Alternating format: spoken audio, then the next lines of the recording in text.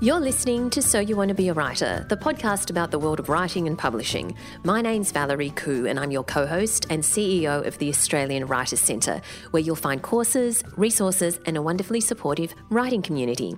Today I'm bringing you one of our in-between episodes where we listen to a story session.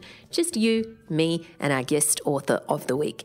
And usually at this point I tell you that we're without my co-host Alison Tate, but this week I've chosen Alison's latest book, The Wolf's Howl by A.L. Tate. So, although she's not recording this intro with me, you'll still get to hear her lovely voice. So in our story sessions, you'll hear the first chapter of a book that we recommend, read by the author or someone else fabulous, but usually by the author. And so today you get to hear Alison herself reading the first chapter of her latest novel, The Wolf's Howl. And because she's such a passionate member of the writing community, Alison has also given us some insight into the inspiration behind this story. Here is the blurb so you get an idea of what the book is about. A secret mission, a missing cook, a hostile landscape, a mystery to unravel. Maven and Reeve find themselves at the far-flung and gloomy Glorn Castle, while Sir Garrick secretly searches for supporters of the rebellion. But when a cook goes missing and the Earl's personal guards take more than a passing interest in the disappearance, danger looms and the potential for discovery grows. Can Maven and Reeve solve the mystery, or will they be unmasked and sentenced with treason? And now here is A.L. Tate reading the first chapter of The Wolf's Howl. Hi, I'm Alison Tate, also known as A.L. Tate, and I am, of course, co-host of the So You Want to Be a Writer podcast. But today I'm actually here in my strict A.L. Tate mode to read you the first chapter of The Wolf's Howl, which is the second in my Maven and Reeve mystery series. Now, The Wolf's Howl was inspired by a few different things, and it's often only when you look back that you actually understand where the inspiration for various ideas come from. It is the second in a series. It is a standalone mystery, but it is a continuation of the world and the characters that we first met in The Firestar, which was the first in the Maven and Reeve mystery series, which was released in 2020. And if you'd like to hear me read the first chapter of The Firestar, you can hear it in episode 356. But in book 2 of The Wolf's Howl, Maven and Reeve find themselves in the far-flung Fife of Glorn. They have left the confines of Rennart Castle, where they first met, and Glorn is a fairly bleak and isolated place. It is on a very windswept moor, and in fact, The Wolf's Howl is the name of an icy, fierce howling wind that blows up across the Fife and through Glorn Castle at various times of the year.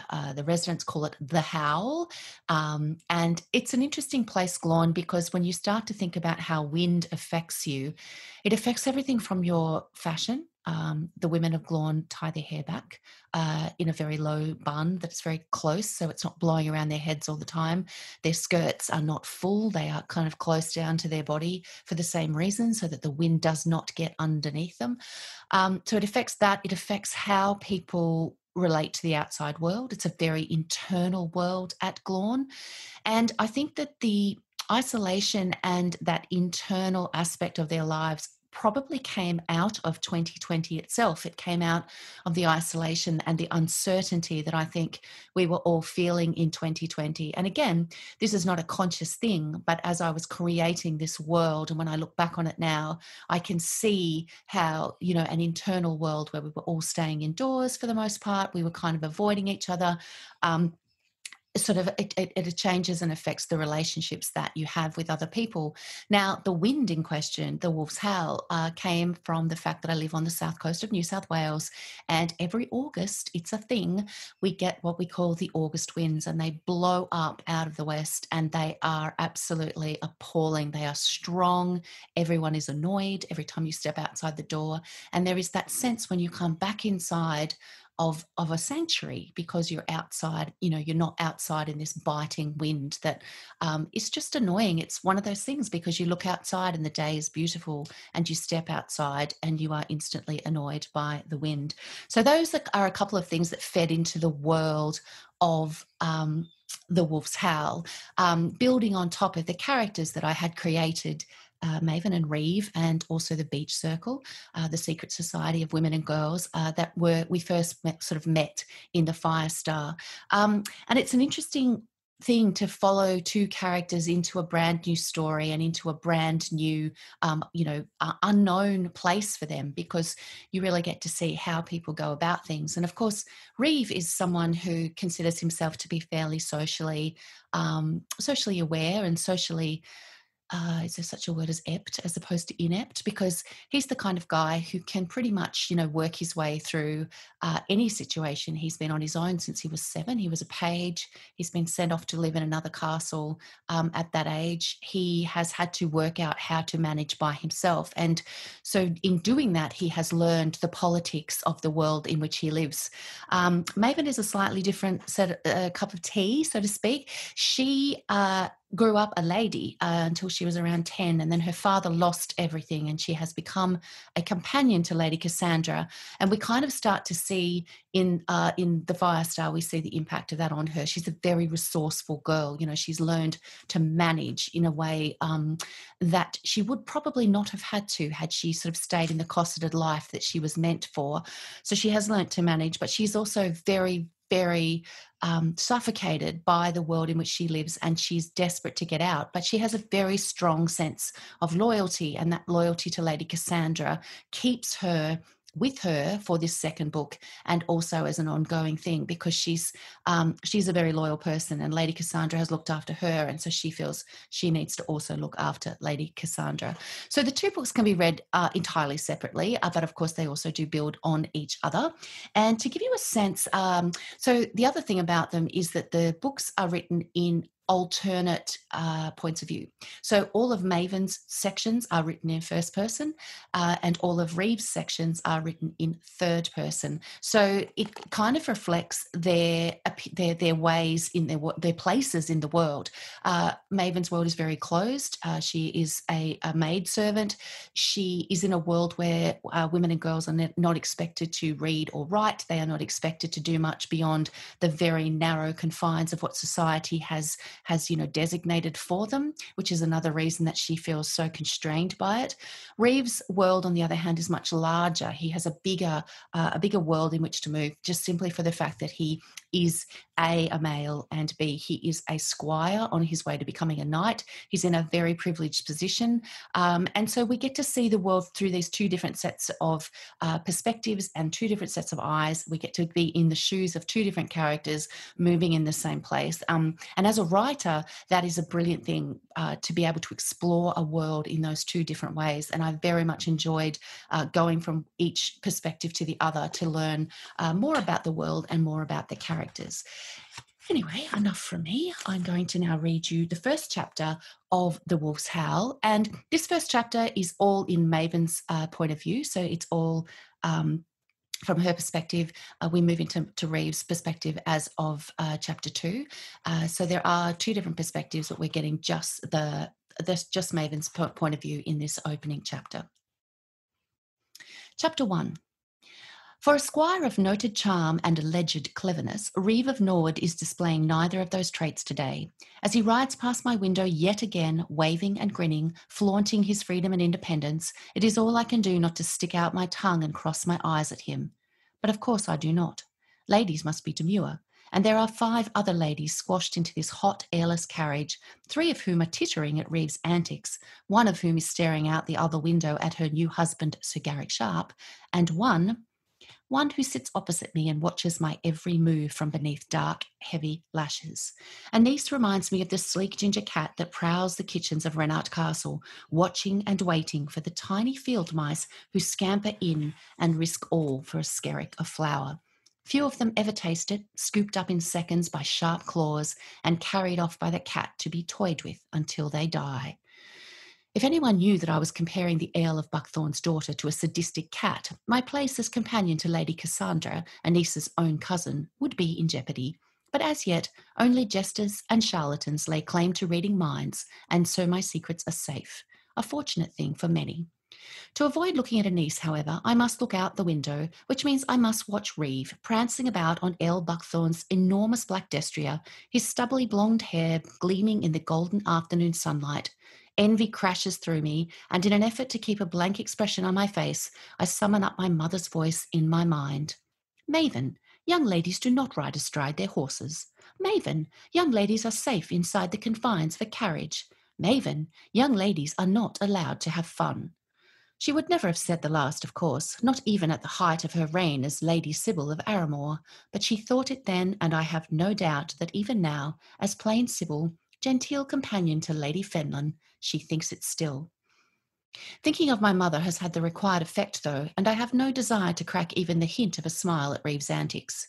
Reeve, however, is determined to provoke a reaction from me, knowing better than anyone how utterly and horribly confined I feel, stuffed inside this airless carriage with Lady Cassandra, Anise, and 3 of Anice's interchangeable friends. Besieged and beset by 1,000 whispered exchanges and giggles, I am all but buried under yards of silk and satin skirts in the colours of the rainbow. My serviceable brown dress disappears into the carriage's burnished leather upholstery, and I have a splitting headache, my nostrils assaulted by the aggressive wafts of lavender, rose, and gardenia Anice's coterie seems to bathe in every morning. The only thing that has kept me sane over the long hours of travel to Harding Manor are occasional sympathetic looks from my Lady Cassandra, but they are few and far between. She is far too enamoured with her view of Sir Garrick to pay much attention to anyone else in the carriage. That said, I am half grateful that Cassandra is distracted. Anice's calculating gaze misses nothing, and I don't want to inadvertently reveal too much. It suits me to be overlooked, and for my friendship with Anice's cousin to remain hidden beneath my role as Cassandra's servant. And so the hours roll on, every sway and creak of the carriage taking us further from Renart Castle towards Harding Manor, where we will rest for tonight and leave Anice and her friends behind when we head much further north on the morrow. I allow myself a tiny smile at the thought. I hope you have brought your warmest kirtle with you, cousin. I believe there is no such thing as a nice day in Glorn, Anise says, drawing Cassandra's attention from the window. I am glad to be going no further than Harding. Thank you for your concern, cousin, Cassandra says with a polite smile. Indeed, I am well stocked with layers of warmth. I even have several pairs of fine Taliban gloves. Taliban gloves, Anise says, her shock evident. Sir Garrick must like you a great deal to have paid for those. Cassandra's gaze slides to the carriage window once more. It seems he does. Maven will show you. I stand bracing my feet so that I can rock back and forth in the moving carriage without falling into Anice's lap, and retrieve the small trunk above my head. Fishing out 2 pairs of impossibly light and warm knitted gloves, 1 pair in black, 1 in a blue that reminds me of spring, I hand them to Cassandra. She passes 1 glove to each of the other girls, who immediately ooh and ah, even Anise, over the intricate patterns knitted into each glove. As I drop back into my seat, the trunk on my lap, I am reminded of a late night in my father's solar, me on one side of the desk, he leaning in from the other, as he told me, in hushed tones, stories from the last Kingdom Wars. For a moment I can hear again the note of admiration in my father's voice as he explained the different ways in which the rebels had sent coded messages to each other. One way was to use different patterns of knitting, adding rows to scarves that had crisscrossed the kingdom, wrapped around the throats of innocent-looking women and children, right under the noses of the other side. Looking at Cassandra's gloves, I wonder whether my father, or anyone else for that matter, even remembers that story. Not that it would be of any use to me. Knitting is not a skill I've ever acquired. Perhaps because he knew I had not the patience to learn handicrafts, my father had also shown me how a book code works, and we had used it to send messages to each other. Before a sudden wave of homesickness washes over me, and I swallow it down, surprised by the pain even after 5 years. Every time I think I am finished with the horror of my father's betrayal and my mother's rejection, a tiny reminder shows up to needle me once more. To stave it off, I focus on remembering the book code, a simple but effective way in which to hide a message. All it took was 2 people, 1 book, and a lot of patience. The person sending the message nominated the book and then a page number. The message was created by choosing the words one needed from that page. Every word was given a number, and the chosen numbers listed in order to create the message. Simple, but such fun when you're 10 years old and exchanging secret messages with the person you love best in the whole world. A sudden jolt pricks my reverie with a bang, and Anise and her friends all shriek as one. Ignoring them, I focus on Reeve, who is no longer looking so carefree. His huge horse has spooked at the sound of the carriage wheel hitting a deep pothole, and the sight of Reeve fighting to bring the skittish beast under control widens my tiny smile into a full-fledged grin. The grin lasts only until another jolt rocks the carriage, and I hear the coachman swear in a most ungenteel fashion that carries over the ear-piercing, scraping sound rising from beneath my feet. As the carriage shudders to a halt, thundering hooves rocket past, and the coachman swears again as the 4 horses hauling us all stamp and neigh. "We're going to die," Anissa's friend Honora looks as though she's about to swoon. "Why should we die now?" Cassandra asks, her voice low and calm, as though dealing with a panicked hound. "We're at a stop." "It must be a bandit," Honora quavers, big blue eyes full of tears as she twists a blonde ringlet around and around her finger. I can't look away as the fingertip turns pink from the pressure, and I wonder if it's possible it might fall off with enough time. "It's not a bandit," Cassandra says, reaching over to pat the other girl's hand. "Sir Garrick is talking to the coachman just over there. He'd hardly be doing that if we were under attack." "He might," Anissa's sly voice inserts, "if he's in on the hold-up." I daren't look at Cassandra, knowing that I am the lowliest person in this carriage, but I can feel her stiffen beside me. "Cousin, you jest," Cassandra says with a tight smile, but I can see her nails digging into her palms as she forces herself to remain calm. Anise is the daughter of the Earl of Buckthorn, and Cassandra merely the 4th daughter of the Earl's brother-in-law and married to a knight in his service. It will not help Cassandra to get on the bad side of Anise, and from what I have witnessed, there are a few good sides to Anise. We all turn to Anise to see where the exchange will go next. 1 beat, then 2 go by, before Anise tosses one long coppery braid over her shoulder and takes Honora's hand. "Indeed, I jest," Anise says with a brittle giggle. "How could anyone imagine that the Knight Protector of Renard Castle would ever consort with bandits?" But as she says this, her eyes find mine, and her gaze holds just a fraction too long. Fortunately, a light rap on the carriage door breaks the polite deadlock, and the door swings open to reveal Sir Garrick. "My ladies," he says, bowing to us all, though in reality his attention is fixed on Cassandra, who blushes a fetching shade of rose pink. "It seems the carriage wheel has been damaged and is unfit for further travel. I must ask you to alight now." "Ladies, give Maven the gloves and then we'll get out," says Cassandra. Anise and her friends reluctantly peel off the gloves and I fold them back into the trunk, buckling it up. I gather my skirts, preparing to step down from the carriage, but Anise sticks out one delicate foot, almost tripping me over. "I will not alight and ruin my new shoes," she says, showing Sir Garrick the pale pink kid slipper, laced up her ankle with a velvet ribbon a shade or 2 darker. A tiny wrinkle appears between Sir Garrick's dark brows, but he is not Earl Buckthorn's Knight Protector for nothing. "My lady's slipper is quite lovely," he says, and I can almost see his mind whirring behind his polite expression. "But the coachman will be unable to fix the carriage unless we unpack it." Anise straightens, staring down her fine nose at Sir Garrick. "I have not baggage to be unpacked." She sniffs, placing her hands just so in her lap with haughty precision. "I am the Earl of Buckthorn's only daughter, and I will not be discarded on the side of a dusty road at the pleasure of a mere coachman." I want to roll my eyes as she spits out the last word, thinking that baggage is exactly what she is. But over the past week, Anise has taken it upon herself to ensure that I know my place in the hierarchy at Renard Castle. My quiet, lowly place. Reeve still cannot understand Anise's malevolence towards me.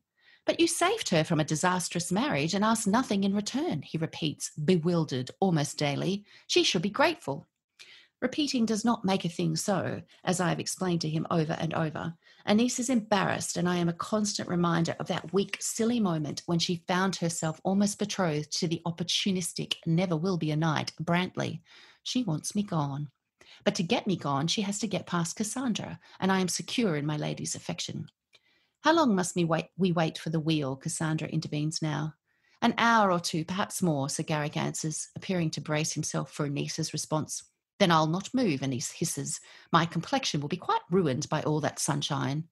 I study her face, which, it has to be said, is lovely. Even at 16, her pale skin is not marred by a single freckle, though her copper hair marks her as one prone to the kiss of the sun. Cassandra sighs. "It does seem a long time to stand about in the dust," she says to Sir Garrick, reaching over at me to place a hand on his arm. "Is there no other way?" As Sir Garrick considers her request, weighing up the pros and cons of insisting that the ladies alight, a windswept Reeve rides up behind him, his horse blowing hard. It's not far to Harding Manor from here, Reeves says. No more than 20 minutes ride without the carriage. Could we not each take a lady up on our horses? They'll arrive in time for a late luncheon and we can send help to fix the wheel.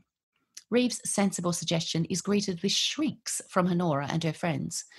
We could never do that, Honora breathes, while the other two, I do wish I'd been properly introduced so that I could remember their names, giggle. Imagine what people would say. But Anise looks at Reeve and then at me before responding. I would rather a few minutes on horseback than hours standing in the sun, she says, before pausing theatrically. But Sir Garrick, there are only 5 horses and 6 of us. Sir Garrick is so surprised by her acquiescence to Reeve's suggestion that he says nothing. So Anise speaks again. So you would take my cousin Cassandra, your beloved.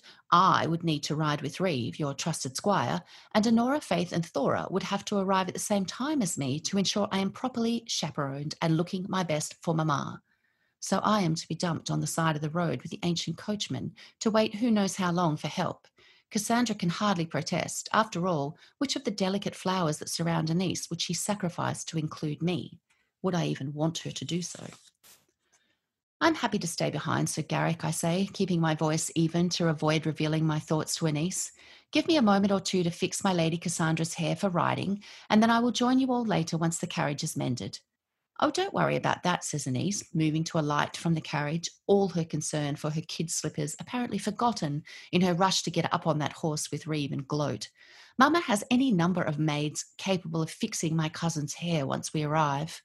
I suck in a deep breath at the slight. Maven will do it, says Cassandra, her hand once again on my arm to calm me. She has many gifts, hair being just one of them. Anise wrinkles her nose, but I am mollified by the words.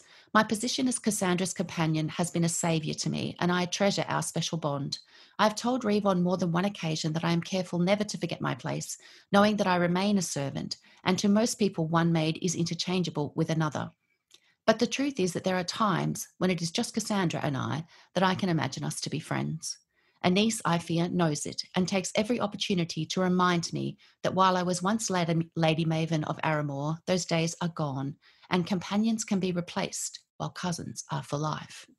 I follow the tittering girls through the door and turn to help Cassandra, but Sir Garrick is one step ahead of me as he places both hands around her tiny waist and lightly swings her to the ground. Come, my love, he says, let's get you settled. Cassandra turns to me. Will you braid my hair, Maven? I think that's the most sensible option. Wait a moment, says Sir Garrick as I move towards her. He disappears to the back of the carriage and returns, lugging a heavy trunk. Here, he says, dropping it in the dust. Sit here, my love. It will be easier. Cassandra sits and I bury my hands in her luxuriant dark hair, removing the hairpins before fighting to braid the thick tresses and bring some semblance of control. Within minutes, she looks neat and tidy, and I slip the hairpins into the pocket of my skirt as I move to stand in front of her. You'll be all right, won't you? Cassandra whispers as I make a show of choosing the perfect curls to pull from the braid to frame her face. You won't be too far behind, and I think the coachman is to be trusted. I hide a smile at her worried expression. I'll be fine, my lady, I whisper back. To be honest, I will enjoy the break from our company. Cassandra grimaces. At least we have company only for one night, she says. I think Anise will be less Anise when she is in the presence of her mother, and we move on to Glorn Castle tomorrow without her. I bite my lip and my tongue, unwilling to share my thoughts on her cousin. Although Cassandra is not a fan of the girl either, they are still kin. As for the mission that takes us to Glorn Castle, neither of us should be even mentioning that out here in the open. I look forward to seeing Lady Roswin again, I say instead, gently pinching Cassandra's cheeks to bring a little colour into them, before brushing non-existent dust from her shoulder. It has been many years. I have but one clear memory of the good lady. I was only 9 or 10 the last time I saw her, at the wedding of a distant relative, but I remember that my mother was half in awe of Lady Roswin, half disparaging. She chooses to live entirely apart from her husband, I overheard my mother tell my older sisters in the carriage on the way home. Scandalous. I sometimes wonder now if, given half a chance, my mother would not have made the same choice regarding living arrangements, particularly knowing how things turned out for our family. Had my mother had her own residence, would we all still have a place to live rather than be scattered across Cartref? My father lives above the farrier's workshop in the small village he once owned as part of our estate, Aramore. The same estate has been lost to gaming debts. My powerful father reduced to poverty, my mother and sisters compelled into dependent lives as companions to women they once considered equals. And I was bartered to Cassandra's father. which turned out better than Cassandra or I expected. There you are, spick and span, I say to her now, trying to ignore Anissa's shrieks and giggles as Sir Garrick boosts her up onto Reeve's horse to sit side saddle before him. A sensible person would, of course, have jumped up behind Reeve, riding astride to make it easier for both horse and rider. But girls and women in Cartref do not ride astride, hampered as they are by full skirts and decorum. I'm going to have to sit across Garrick's lap, Cassandra mutters, watching the scene. It will not be for long, and you will not mind, I tease. She's been married only a week, but I know how remarkably her attitude has changed towards Sir Garrick, the man she once thought to flee. Cassandra blushes. I would still rather ride myself. I nod, knowing her words to be true. But then Anise will know you can ride astride, and she will never let it go. You're right, Cassandra sighs, and I take her hand and pull her to her feet. Come, my lady, Sir Garrick awaits, and Reeve and Anise are already leaving. I'm sorry it must be this way, Maven, Cassandra says, clasping my forearm for a moment. I know this is not what you want. She's not speaking only of this moment on the road. Her plans to flee Sir Garrick before their wedding had included me. Had those plans not gone awry, had the dazzling Firestar Ruby not disappeared, had Cassandra not fallen in love with the man she was supposed to hate, had all of those things not happened only a week ago, we would probably be across the water in Taliban right now, free to live our lives any way we choose. There is so much I could say and so little point to saying any of it, so I give her the reassurance she needs. It's fine, my lady, I'm fine. You made the right choice for both of us. With a last searching look, Cassandra turns away to where Sir Garrick awaits her with a smile that lights up his otherwise dark and brooding features. I do not watch as they ride off together, following in the hoofprints of Reeve, Anise, and the others at a steady pace. Part of me thinks I should be relishing this opportunity. If I wanted to, this would be my chance to make a run for Taliban. I could simply disappear right now, pick up my skirts and run. Somewhere nearby there will be a village, and in that village there will be a member of the beach circle and I am 15 years old and I have no money and no plan. Even Myra, wild woman and a member of the beach circle near Renart Castle, told me to stay with Cassandra and Sir Garrick for now, reminding me how difficult it is for a woman to make her own way in the world. With Cassandra and the Firestar, I would have had a chance. But as it is, just a year or two, Myra had whispered to me, and then I will be gone. But that is a secret I keep to myself for now. Thinking of Myra, however, reminds me that others also have secrets. When I visited her cottage in the woods after the wedding, Reeve insisted on escorting me. He thinks I did not see Myra slip him a tiny pewter tincture bottle, but I do not miss much. If I gambled, which I do not, I would bet that bottle is now hidden beneath his tunic, hanging off the simple chain I sometimes glimpse when he bends forward to serve Sir Garrick at table. I will not ask Reeve about it, though it bothers me. If I am allowed to have my secrets, so is he. A loud curse interrupts my thoughts, and with one last lingering glance at the line of trees beyond the road, I follow the sound to the back of the carriage, where the coachman is wrestling with the broken wheel. Now, good sir, I say, what can I do to help? He pauses, turning his wrinkled face to mine, a twinkle in the deep-set, mud-brown eyes. Know much about carriage wheels, do you, miss? I pretend to consider the question before squatting down on the road beside him, gathering my hem in an effort to keep it out of the dirt. Not a thing, I say, but I'm willing to learn, particularly if it gets me to my next meal sooner. The truth is that, as a bored little girl, when my father was away from home and my mother wanted me to focus on embroidery or harpsichord practice, I often snuck away to watch Kevin, the wheelwright in Arramore, ply his craft, in the same way that I watched the blacksmith, the farrier, the candlemaker, the bowyer, and the baker. And if I wasn't there, I was in the kitchen, soaking up the warmth of companionship as much as the heat from the always burning fire under the always bubbling pots. Before my father's downfall to gambling and debt, Arramore was a thriving fiefdom, and I hid from my mother's attentions as often as I could. Fortunately, the craftsmen of Arramore never seemed to mind me sitting in the shadows of their workshops, and the cook never turned a lonely little girl away from her long kitchen table. The coachman stares at me now, then grunts, poking the centre of the wheel. They'll send someone for you before we get this fixed, I reckon. The outer pin is broken and the bushing is cracked. We'll need a replacement. He sits back on his heels before pushing himself up, knees popping and cracking as he stands. Sorry, miss, but there's nothing to do but wait, he says cheerfully, taking himself off to lie in a patch of soft green grass. I wait until his eyes are closed before leaning in to examine the wheel hub.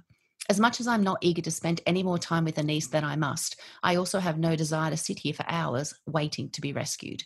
I'm not generally one for waiting. I peer at the wheel hub, noting that the iron tube that allows the wheel to rotate is cracked, as the coachman said. But from what I can see, it does not seem to be broken through. This must be the bushing. The bigger problem seems to be that there is nothing to hold the wheel onto the axle, meaning that if we go any further, it will simply fall off. So how did Kevin affix the wheels? I lean in for a closer look, noticing that there are 2 tiny holes across the end of the axle. This must be where the missing pin was supposed to be. But surely if we could replace that, we might be able to slowly make our way to Harding Manor. Standing up, I dust my skirts off before approaching the dozing coachman. I need to ask some pointed questions without looking like I know what I'm talking about. Nobody likes a girl who asks questions, least of all a man who asks none. Good sir, I begin, clenching my fists into my pockets with the effort of keeping my voice light and friendly. I wonder if there might be a way for us to repair the carriage ourselves. He opens one eye. Why would we want to do that? The only thing waiting for us both at Harding Manor is more work. Take the break while you can. I stand for another moment, swallowing my impatience at being dismissed, but, knowing that words will serve no purpose here, go back to examine the wheel. On one level, the coachman is right. There is no reason at all for me to fret about having to wait for help to come. A sensible servant would be relishing the enforced time to do absolutely nothing but enjoy the peace and quiet. But I was raised a lady, and I cannot help railing against Anissa's treatment of me, leaving me by the roadside to be collected like an unwanted parcel, particularly when I know how much it will be pleasing her to think she has bested me by riding off with Reeve. I scan the road beneath the wheel, but there is no sign of the pin. Standing, I wipe my hands on my skirt, thankful as ever that the heavy wool is the perfect brown to hide the dirt, and feel a long, thin shape in my pocket. Drawing out the pins I'd withdrawn from Cassandra's hair, I study them. Fashioned from sturdy brass, they are about the length of my little finger and decorated with a curling scroll at one end. Squatting down beside the wheel again, I lay the length of one pin against the wheel hub. It's a little bit long, but... I glance over my shoulder. The problem of how to fix the wheel may be solved, but the real problem is lying behind me, snoring under his hat. In an ideal world, I would slot the hairpin into the end of the bushing and tell the coachman we can be on our way. But this is Cartreff, and girls like me are not supposed to know how to do anything beyond fix hair, sew a fine seam, and fetch and carry. If I present the man with a repaired wheel, he's as likely to accuse me of witchcraft as thank me for my endeavours. As a sigh rises up from my boots, I slide Cassandra's hairpin into my own fawn brown hair and turn back towards the coachman, ready for a performance. I will play the curious and admiring maiden, leading him to come up with the solution for fixing the wheel with my hairpin without him recognising my input, all the while longing for a day or a place where such a performance was not necessary. Good sir, I begin. And that was chapter 1 from The Wolf's Howl, a Maven and Reeve mystery. If you would like to find out more about the Maven and Reeve mysteries, go to mavenandreeve.com and you will find some more information, some teacher's notes and all sorts of other things about the Firestar and The Wolf's Howl. Thank you very much for listening to my reading today. I very much enjoy bringing Maven's voice to life for you, and I hope that you've enjoyed it too. This is such a great book, and although you can enjoy it on its own, I highly encourage you to read the first book in the series, The Firestar, as well. The Wolf's Howl by A.L. Tate is out now with Penguin, and if you'd love to write your own middle-grade adventure story, a great place to start is with our course, How to Write for Children and Young Adults. This podcast is brought to you by the Australian Writers Centre, a world leader in writing courses. If you'd like to write fiction for kids and teens, our 5-week online course, How to Write for Children and Young Adults, will help you get there faster. Find your voice, create characters, dialogue and plots to fit your age group, and write compelling stories that young readers will love, all in a couple of hours a week. You'll also enjoy the convenience of learning from anywhere and get your very own tutor providing personal feedback on your writing. Find out more at writerscentre.com.au/children's author. Thanks for listening to this special episode of So You Want to Be a Writer. You'll find more details about the podcast and a wealth of writing resources and courses at writerscentre.com.au. This podcast is brought to you by the Australian Writers Centre. Connect with us on social media at Writer Centre AU on Twitter and Instagram, and join our free podcast listener community on Facebook. Just search for So You Want to Be a Writer podcast community and request to join. Both Alison and I will be back to our regular programming in your next episode. Thanks for listening, and I look forward to chatting to you again next time.